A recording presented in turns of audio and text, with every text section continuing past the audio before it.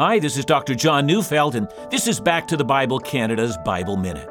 John 6:39 has Jesus speaking, and he says, "And this is the will of him who sent me, that I should lose nothing of all that he has given me, but raise it up on the last day." Jesus has been saying that all the Father gives me will come to me. And then in obedience to the Father, he promises to lose none that the Father sends him. Listen, if you've come to Jesus and you've surrendered your life to him, did you know that your Savior has made a promise to his Father regarding you? He will not lose you. Do you struggle with security? Then hear the voice of your Savior. He has promised his Father that he will not lose you. Rejoice, for he will keep his word. Listen to Back to the Bible Canada on this station every day.